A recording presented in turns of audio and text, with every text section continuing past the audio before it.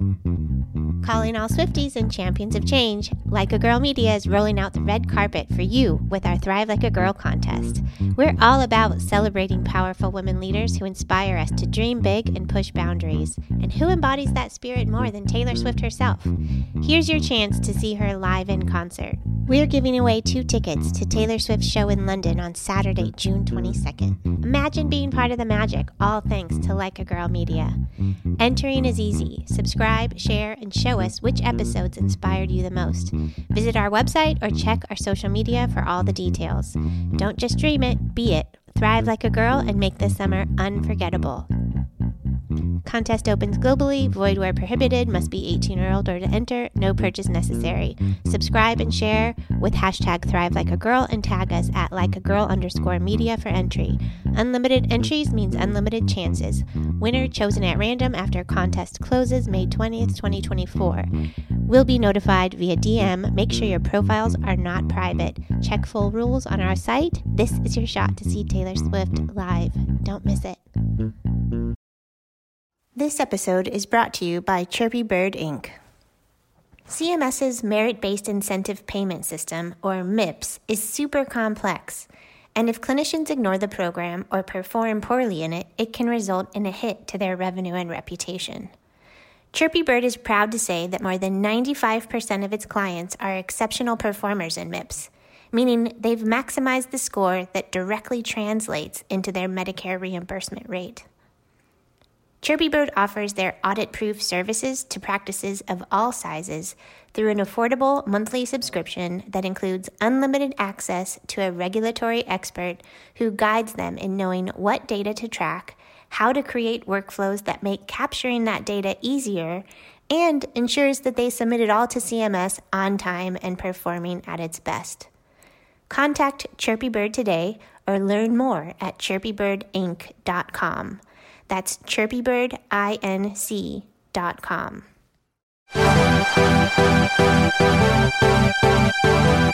Welcome to the Hit Like a Girl podcast. This is HITea with Grace, where we spill the tea on HITea. I'm very excited to introduce you to Elise Kohl-Grant, who is the CIO of IMSNY in New York City.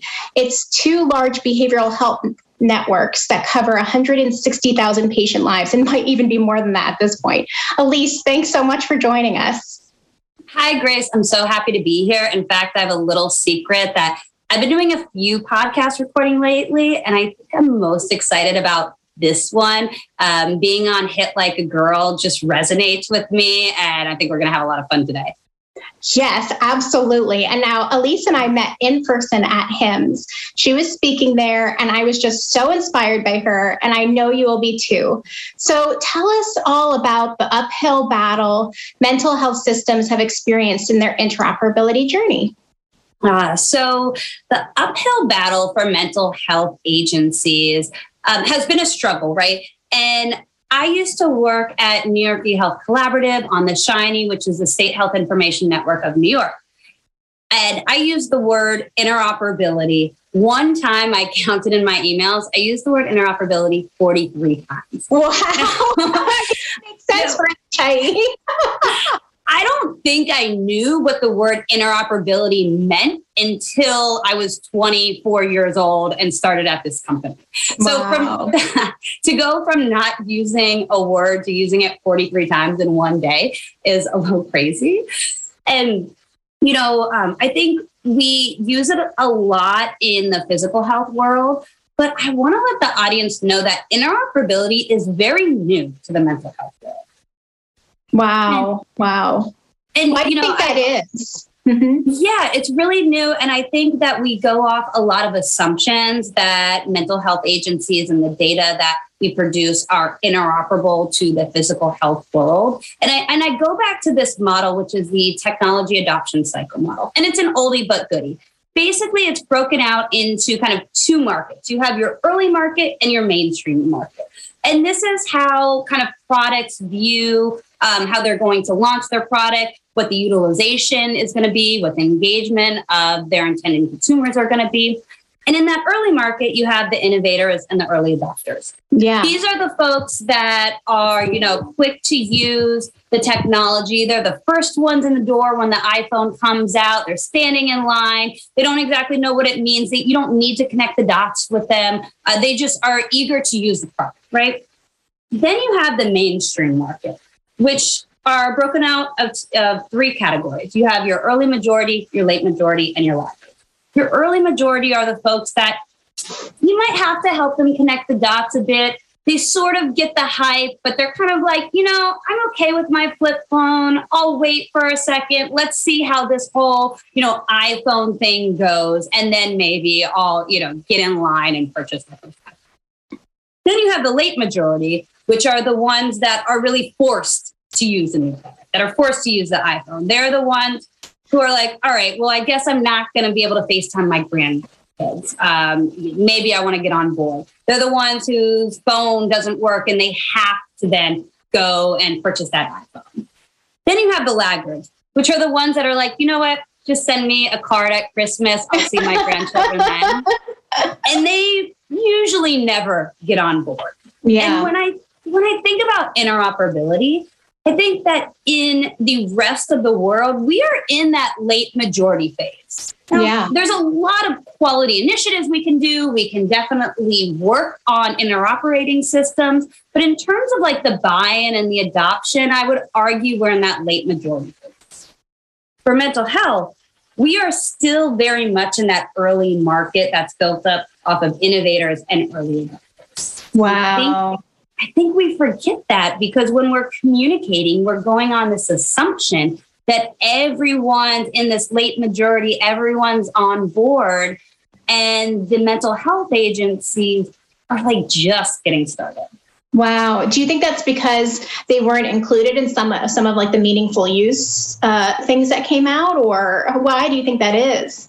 I'm glad you brought up meaningful use. I think this goes back when you look back in history of when and where and how mental health, behavioral health agencies were included in this initiative. Now, I know you're familiar with meaningful use. Do you think our listeners are all familiar with meaningful use? Yeah, you can give a brief background. Actually, could be really useful for the folks that don't know. Yeah, it's basically like a government. It was a government initiative. Billions of dollars were kicked into getting hospitals and primary care practices up on an electronic health record system. So switching from paper to electronic, right? And a lot of money was poured into this. There were a lot of initiatives and man-woman power put into helping providers get on board and switch from paper to electronic.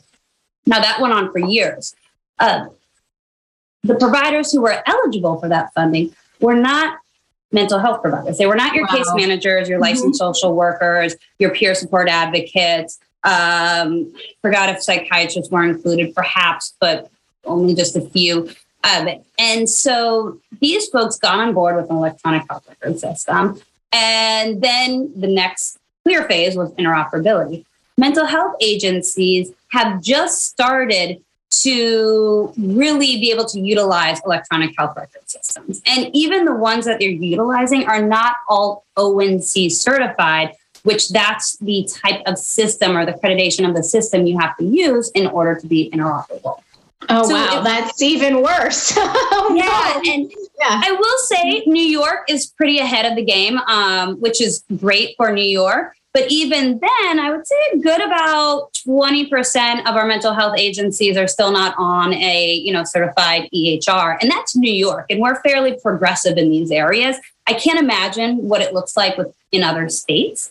But that means that, agencies are still getting over the hump of utilizing their EHR to its fullest capability and figuring out how to put data in the right field so that way it can produce meaningful information.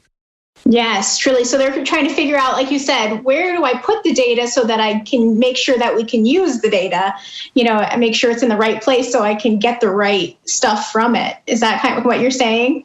I mean, absolutely. And even, the staff members, the providers, they go to school to work with individuals that suffer from severe mental illness. I mean, that's the industry that I mostly cater to is the Medicaid population, which is strongly built up of individuals with mental illness and SMI, severe mental illness. So you're talking about providers who are not just taking your blood work, and not to diminish PCPs in any way, shape, or form. They're not taking your blood work and asking you like what, how much you weigh. Are you a smoker? Are you not? These are providers that are asking you if you have a roof over your head tonight. Are asking, severely nuanced in that you need every aspect, every social determinant of health possible to figure out the whole patient. Yeah. I mean, absolutely, right? Or have you eaten breakfast? Has your baby eaten dinner last night? When were you sexually abused? Are you living with your parents? Do you have parents? Are you suicidal, right? These are really, really private conversations that makes it hard for a provider to take themselves away from being in that moment with the person that needs them the most and think, oh, I should probably put suicidal in this form, in this field right here, and have not eaten here and is in the system because their parents abandoned them here. I mean, how do you, take yourself away and then think about where you put those really important pieces of information into a structured format?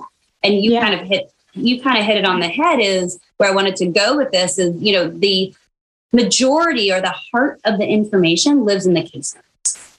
And that's unstructured, unstandardized information. And they write it in one big case note, right? And that's really the heart of the data that we're dealing with when it comes to the population that we serve. So how do you pull that information out of the case notes and put it into meaningful structured fields so that way you can send it and you can officially interoperate with another system and you guys can eventually speak back and forth. We're not there. The height of this conversation is here, but we have a lot more work to do to get there. So for CIO as IMSNY, you oversee the implementation and utilization of data analytic business intelligence platforms across these two big health, behavioral health networks. In your job while you're doing that, what type of data is most impactful for, health systems like yours to be tracking? Yeah. So first of all, you explained it beautifully. I've been trying to tell my parents this for 3 years. Take notes. So being a CIO and building data analytic platforms that cater to the mental health population is challenging because you're dealing with data, like you mentioned, right? That's unstructured. And you're also dealing with this kind of culture change that providers are going through of how do I be a provider and be there in the moment with my patient, but yet also record the absolutely necessary information that's meaningful to create, actionable reports. The data that we are looking at right now, I mentioned the case notes, and that's a struggle because there's a lot of information in there. And what information do you choose to pull out, or can you pull out? I've started to look at natural language processing technology. It's a form of artificial intelligence that I think is very promising in the years to come to help providers kind of pull out those words and those phrases in the case notes to put in a structured field and make meaningful and actionable reports out of that. Another few items that we're looking at that our providers have initiatives around is suicide prevention. What are some of the trigger words that are happening in these therapy sessions? Is this person high risk? Have they attempted suicide before? How many inpatient psychiatric units have they been in the last 3 years? And has that gone up? Has that gone down?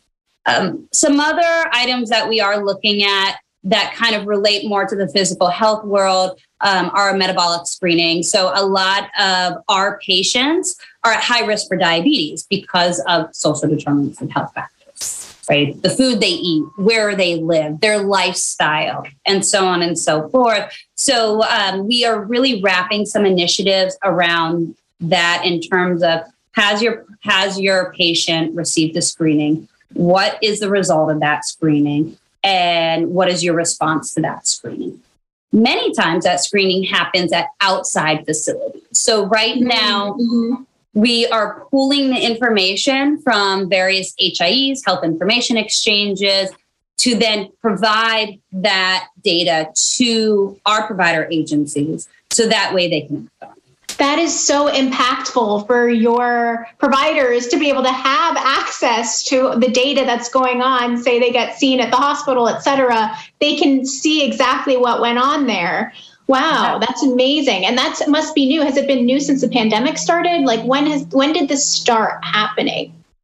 It depends on who you ask. If you ask like the physical health world, they'll be like, oh, we've been doing this for a while. But that's not really the case. This is fairly new. We just started doing this. We kind of hunkered down once the pandemic started to connect the health information exchange data sources into our data analytic infrastructure. So this is very new. Before this data connection, providers were asking their patients, their consumers, right? When was your last screening? And I mean, that's self-reported data. And when a person has so many other things to worry about, like transportation, like housing, are they going to really remember when their last screening was? I mean, for me, I can barely call the dentist myself because I'm just too busy, right? And I haven't seen the dentist in like 2 years, which is crazy. So to expect someone who's dealing with much more severe circumstances than I'm dealing with, you can't really expect them to go see that. Yeah, and to rely on that unreliable data in many ways, like straight from their mouths, like at the time where they're in a critical situation where it could be life and death, it can be figuring out the diagnosis first, waiting another 6 months or something, it's really so much more, even more critical at that moment to have that right data, just straight from, instead of playing telephone. Exactly. And a lot of these consumers, they don't have cell phones. New Yorkers do. We were surprised. Actually, we did a survey and about 80% of Medicaid individuals did have cell phones. But they lose them a lot. They come and go. So it's hard to kind of keep track of these individuals, which is what makes mental health agencies so crucial, because we're the ones providing them with community-based services. So we see these individuals a lot more than the doctors see them, or more than even the hospitals see them, because we're providing services like housing, like food, like clinical services or substance use treatment services. So it's almost, don't even get me into patient attribution, but like when we go into patient attribution, it almost makes sense that the patients and consumers are attributed to their case manager, because they see their case manager much more than they see their primary care provider. Oh, that's so true. They might see them once a week, even sometimes in serious cases, or maybe even every day if they're in like a group setting. Or you're right, it's far more regular. And for their primary care physician or whatever other physician they have to be able to get your data too is very useful, I'm sure. So they can say, oh, okay, this may be one of the reasons for IBS or whatever other physical symptoms could be from the mental health. Absolutely. And I think that, it's not a role of a primary care provider to be a care manager in any way, shape, or form. I think they feel overwhelmed because of this patient attribution model, that patients are attributed to primary care providers. And that's kind of, that's a big wraparound for reimbursement models for insurance companies or Medicaid managed care organizations. But I think they feel an overwhelming sense of, oh my God, I have to do so much more in this short little 20-minute visit with my client. And they shouldn't be responsible for everything. That's what the mental health agencies are here for. And you made a good point when you said that they might want data from those mental health agencies. That's where, going back to what we were talking about, the technology adoption life cycle for interoperability, that's where we're very much in the early market, because we aren't necessarily sending that data back to the hospitals, back to the primary care providers just yet. Yeah. And that's probably, I guess, a role where the HIE can help with that, depending on how that relationship works. Very interesting, very cool stuff.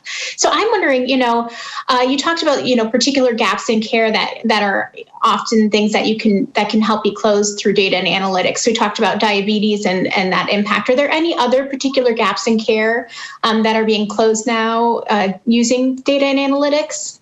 Yeah. So I would say we're trying to target no-show rates. There is a huge issue with no-shows in the mental health community because even more so in New York City, actually, than upstate. I think New York City is very distracting. And even though transportation is great, we're talking about a lot of individuals who might be outside those subway lines that have a really hard time getting to their appointment. There are other, issues that come up in terms of work-related scheduling, childcare, and so on and so forth, and like the change of phone numbers and whatnot. That no-show rates are a huge issue in our community. And we've been really trying to figure out, okay, how can we reduce the no-show rates? How can we be more proactive in calling and reminding patients to come to their appointment? Now, I told you, I just got my hair blown out before this call. And, I received a text message reminder about my blowout. Wow. And therefore, I was only 5 minutes late instead of 10 minutes late. Yeah, so getting those text reminders can be critical to prevent those no-shows. Yes. I mean, and we're not talking about data analytics here. We're talking about kind of more product functionality. But the fact that an individual who suffers from substance use and is maybe suicidal, and we can't do so much as send a text message reminder of their appointment. I mean, like, come on. We're just so far behind the 8 ball, and that's probably more related on the EHR side of things. And I don't want to throw my behavioral health EHR vendors under the bus because I love most of them or have a good relationship with most of them. But it's just, we're looking at proactive ways to leverage emerging technologies to really try to get an individual to that place. Now, when we talk about analytics, we are starting to pull in history of individuals who have missed their appointment more than 3, 4, 5 times to kind of follow the trend of, okay, this individual is at risk of being a no-show. We should probably target them and put a little more communication and kind of hand-holding to get them to their appointment. Wow, that's amazing. I would be remiss if I didn't mention telehealth is a big part of this as well. We did a study, I wish I had the data in front of me, is that the no-show rate did decrease significantly during the pandemic because of telehealth. People could do it from home, so they didn't miss. People could do it from home. And, we did a survey that we asked folks, we did a survey and we surveyed 429 patients with severe mental illness in the Bronx. And the main barrier to care was transportation. And this was a unstructured field. We didn't even ask them to check this off. We asked them to just write it in. It was transportation, lack of motivation. But transportation was a big one. And so telehealth really filled in that gap. And because you could just have your appointment from the comfort of your own home or wherever you are residing at that time. Yeah. How did your providers transition to telehealth? I know that must have been kind of tricky transitioning from the in-person care to the telehealth care. And, what was that transition like for them? Well, I know we had to drop everything and look at telehealth. So what we did is we halted all the other projects we were working on and said, let's evaluate some telehealth solutions. So a week after New York City got shut down, I contacted every telehealth vendor I could find, did a quick demo with each of them, wrote up a report. I can send it to you to share with the listeners of about 18 telehealth solutions. And then we narrowed it down to 2. Now, mental health agencies don't have a lot of money. This is nothing new. We don't have a lot of funding. There's not a lot of value-based contracts that are directly for mental health agencies. And so we had to look at two cheap solutions. We ended up suggesting Doxy.me and Zoom. And so actually it's Doxy.me and Zoom, not Doxy.me, another email. Yeah. And these were solutions that our provider agencies use. We negotiated a discount with them, and then we sent off I think we administered to date over 600 licenses, 600 telehealth licenses to our providers. And, it was a culture change, right? Because this is some of the topics that they discuss with their patients are very sensitive. But patients really got on board with it pretty quickly, and providers were forced to use it very quickly, and it spread. And there were some issues. There's some bandwidth issues, which is actually why, as part of this evaluation, we received feedback directly from providers and patients, consumers, asking them about what we should look for in a solution. And as part of that's amazing that you did that to get their feedback before diving into one. Yeah. What's going to be easiest for you to use, and what will you actually use? Exactly. And it's amazing how many people don't do that. How many people don't ask their consumers like what they actually want to use at the end of the day. And that's how we found out about this bandwidth issue, that they were like, hey, I only have so much data on my phone. I really don't want to use this data to have a telehealth visit. I'd much rather use it to see my sister's kids, right, on FaceTime. And so we picked those two solutions because they didn't use as much data when you had that video conferencing. Brilliant. That makes a ton of sense. Wow. Thank you so much for sharing that with me. That's so fascinating, and I'm sure our listeners will find that really interesting. I'm wondering, if you could give other mental health systems one piece of advice, regarding this interoperability, data analytics, HITea journey, what would that one piece of advice be? Trust the process. Trust the data process. It's really hard and excruciating. And when we say the word interoperability, it makes it seem so simple, but it's everything but that. One of our agencies, The Bridge, who's located in New York City, they formed a committee that meets twice a week, and it involves a lot of mid-level management that are part of various departments, quality, data, clinical initiatives, and they meet twice a month to discuss all of their different initiatives and really try to kind of do some deep digging into their data to make sure that each data element they're capturing aligns up with those clinical initiatives. Wow. Doesn't seem so it doesn't seem like a new phenomenon, but so many agencies don't do that. And you really got to talk internally to your agency and trust the data process, because you're going to go down some rabbit holes and not find what you're looking for. And then you have to start over. And that's kind of what happened. You're not just going to get this beautiful dashboard that tells you everything you want in a couple weeks. It takes a while to get there, and there's a lot of data cleaning, and you might have to put your headphones on and be in Excel for a couple days. But trust the process, and you'll get there.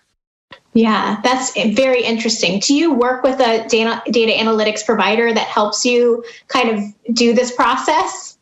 Oh, yeah. So we have our population health management tool, which is powered by HITea. I love working with HITea. We were one of their first behavioral health networks to join. So, they've been really open in sort of helping us and us helping them navigate through the behavioral health data to produce meaningful reports. And really what they help us with is connecting to various data sources and displaying it in a meaningful way to our agencies. Oh, that's really fascinating. So I want to dive now into a little personal question. A little birdie told me that you were a 2017 silver medalist world champion bodybuilder. You can actually hit like a girl. So tell me, Hit Like a Like a Girl audience about this journey that got you to that point. You're not only like a data champion in the Behavioral Health Network, but you are a bodybuilding champion. So the quote, trust the process. I actually heard that quote the first time from my trainer as I was training for my bodybuilding competitions. Is he'd always say, trust the process, trust the process. And I'd be on the treadmill, the Stairmaster. I would live on the Stairmaster in a big oversized sweatshirt with my hoodie up at 6 a.m. in the morning. And I'd just be like, trust the process. What process am I supposed to trust? Like, it was so frustrating to hear trust the process because you're in it day in and day out. I was sweating my butt off in the gym twice a day, would get there at maybe 5:30 in the morning, leave at 8:30 in time to get to work by 9, and then go back to the gym at about 7 p.m. and then get home at around, 9:30 p.m., 10, and then just start it again. Lifting a lot of weights, posing practice. In my travels to and from the gym, I would eat fish and asparagus and more fish and eggs and sweet potato. And those were probably the 4 main food items that I would eat about 6 weeks before I got on stage. And have you ever eaten cold fish? No, I mean, other than sushi, but not like cold fish. No. I would eat like cold codfish on my way back from the gym and on my way to the gym because you have to get something in your body within 30 minutes after you work out. And so that the words trust the process were just playing in my head. And I did not understand that term until it became stage day, where you're getting ready and backstage and it's just a whole nother world. You have all of these hand bodies that are, pumping weights and getting ready to get on stage, where it's not until that day where it really comes together and your body transforms into a statue like that. And that's when I finally put it together. And I was like, oh, I just have to trust the process to get here. Mm. And for the first time, I recently, I spoke at the Bridges meeting that I was referring to. It was the first time I ever compared my bodybuilding journey to the data journey. And I'm like, so trust. I mean, it's an uphill battle. I mean, you weren't given any, incentives. You were kind of thrown into the deep end with a small budget, like do what you can with what you have. Yeah. And I can't imagine. So what were some of the comparisons that you said in that talk? Well, on stage day, when your body looks like I can't even say a model because I don't want to associate beauty with slenderness and, makeup. I want to really associate beauty with strong muscles, hit like a girl. You're kind of challenging the concept. Yes. Yeah. You're challenging the concept of beauty. But when you're on stage, they see this masterpiece. And when you have a data visualization and you're thinking about AI, you're thinking about this masterpiece, this beautiful data set where it's going to show you every report and geomap every single service of every single patient that was within that zip code. And, then layer on some predictive analytics and it tells you exactly what to do. It's, behind that beautiful visual, behind that physique that I had on stage were hours and hours and countless hours working to get there, right? Working to present on this one day. And so that's kind of my comparison is I have goosebumps right now, like just thinking of the hours of just developing these algorithms and sifting through the data and working through with solution providers to just figure this thing out. And you can't, it's hard to see the beauty at the end that will come from all that hard work that you guys are doing right now. And it's really very interesting to think of it that way. Yeah. And, when you look at when I looked at my physique every day, I didn't see a huge change. It's like, weight loss journey or whatever. If you're growing your hair long, you don't see a change because you're looking at yourself every day. when you're in the trenches and running those algorithms, you don't necessarily see a change every day, right? And it can get really frustrating. And to communicate that to other people, to executives or to staff and saying, hey, we're just not there yet. Communicating to my friends that, hey, I can't go out tonight. Hey, I really just can't eat that apple because should I eat that apple or should I eat this whole piece of broccoli or fish like that? It's hard to translate that when you're in the trenches. And then at the end of the day, people understand when it's, time to perform. People understand when they see that beautiful data visualization. But the communication of the journey is hard. So as we're finishing this conversation off, Ray, I have one last question for you.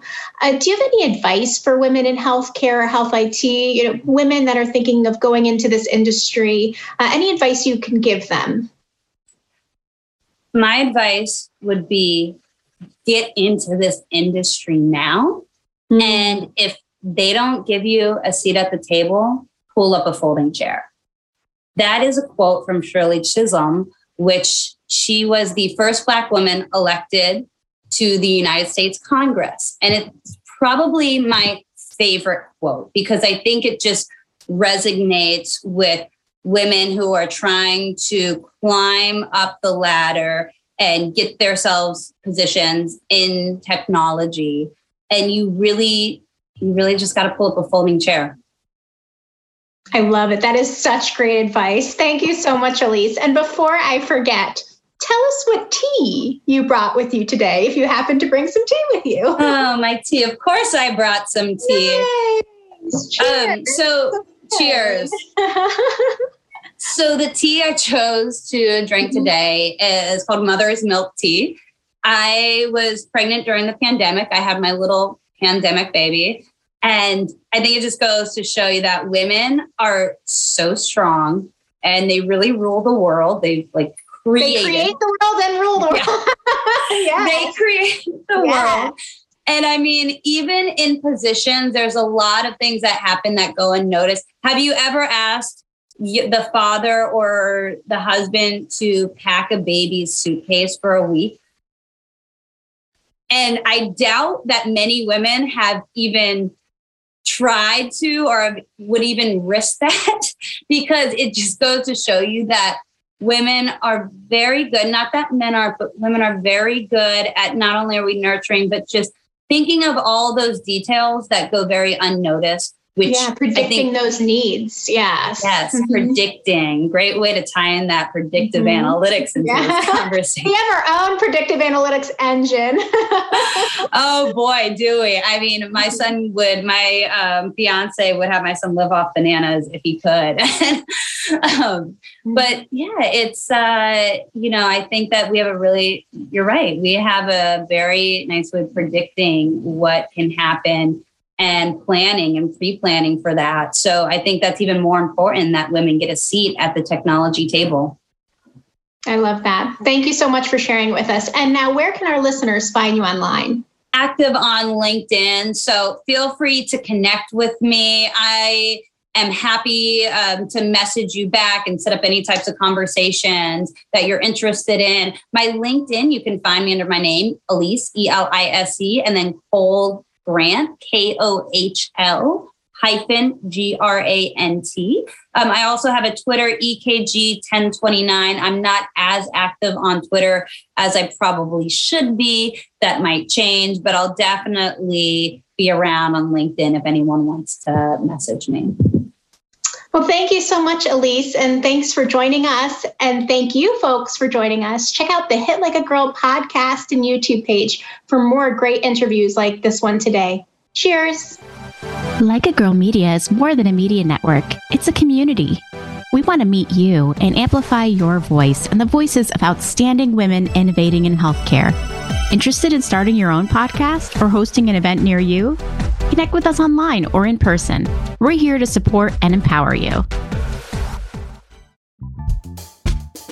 Hit Like a Girl podcast is a proud member of the Health Podcast Network. One thing I love about working with them is that they're mission-driven. which means that they're dedicated to featuring authoritative shows, hosts, and guests who take on the tough topics in healthcare with empathy, expertise, and a commitment to excellence. If you're looking for bingeable content related to the healthcare industry, they've got more than 8,000 episodes on demand waiting for you. From professional development, the patient voice, digital health, innovation and entrepreneurship, and of course, health IT, they've got you covered. So this is your official invitation to check them out at healthpodcastnetwork.com.